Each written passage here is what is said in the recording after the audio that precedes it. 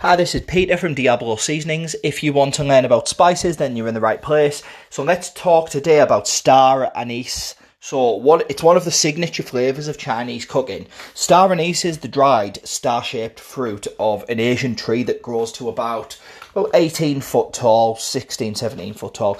The star anise tree is a member of the magnolia family. It has shiny, aromatic leaves, and it's native to northern Vietnam, to southern China, but it's also grown in Japan, India. You find it in the Philippines too. It didn't reach Europe until about the 16th century.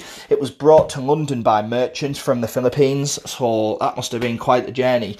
It's a pungent spice, so only a tiny amount is needed to achieve a nice result. They're readily available in the UK. We sell them on Diablo Seasonings website.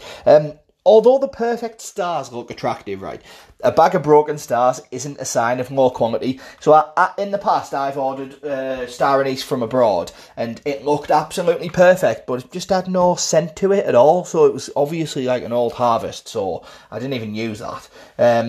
But then I've got star anise that looked battered, like a bag of broken biscuits, and it's been probably the highest quality I've had. So going off experience, a broken bag of star anise doesn't mean that it's like low quality. You can test the quality. All you do is just pinch a little tiny bit between your fingers and smell. You should immediately be hit with a sharp smell of aniseed.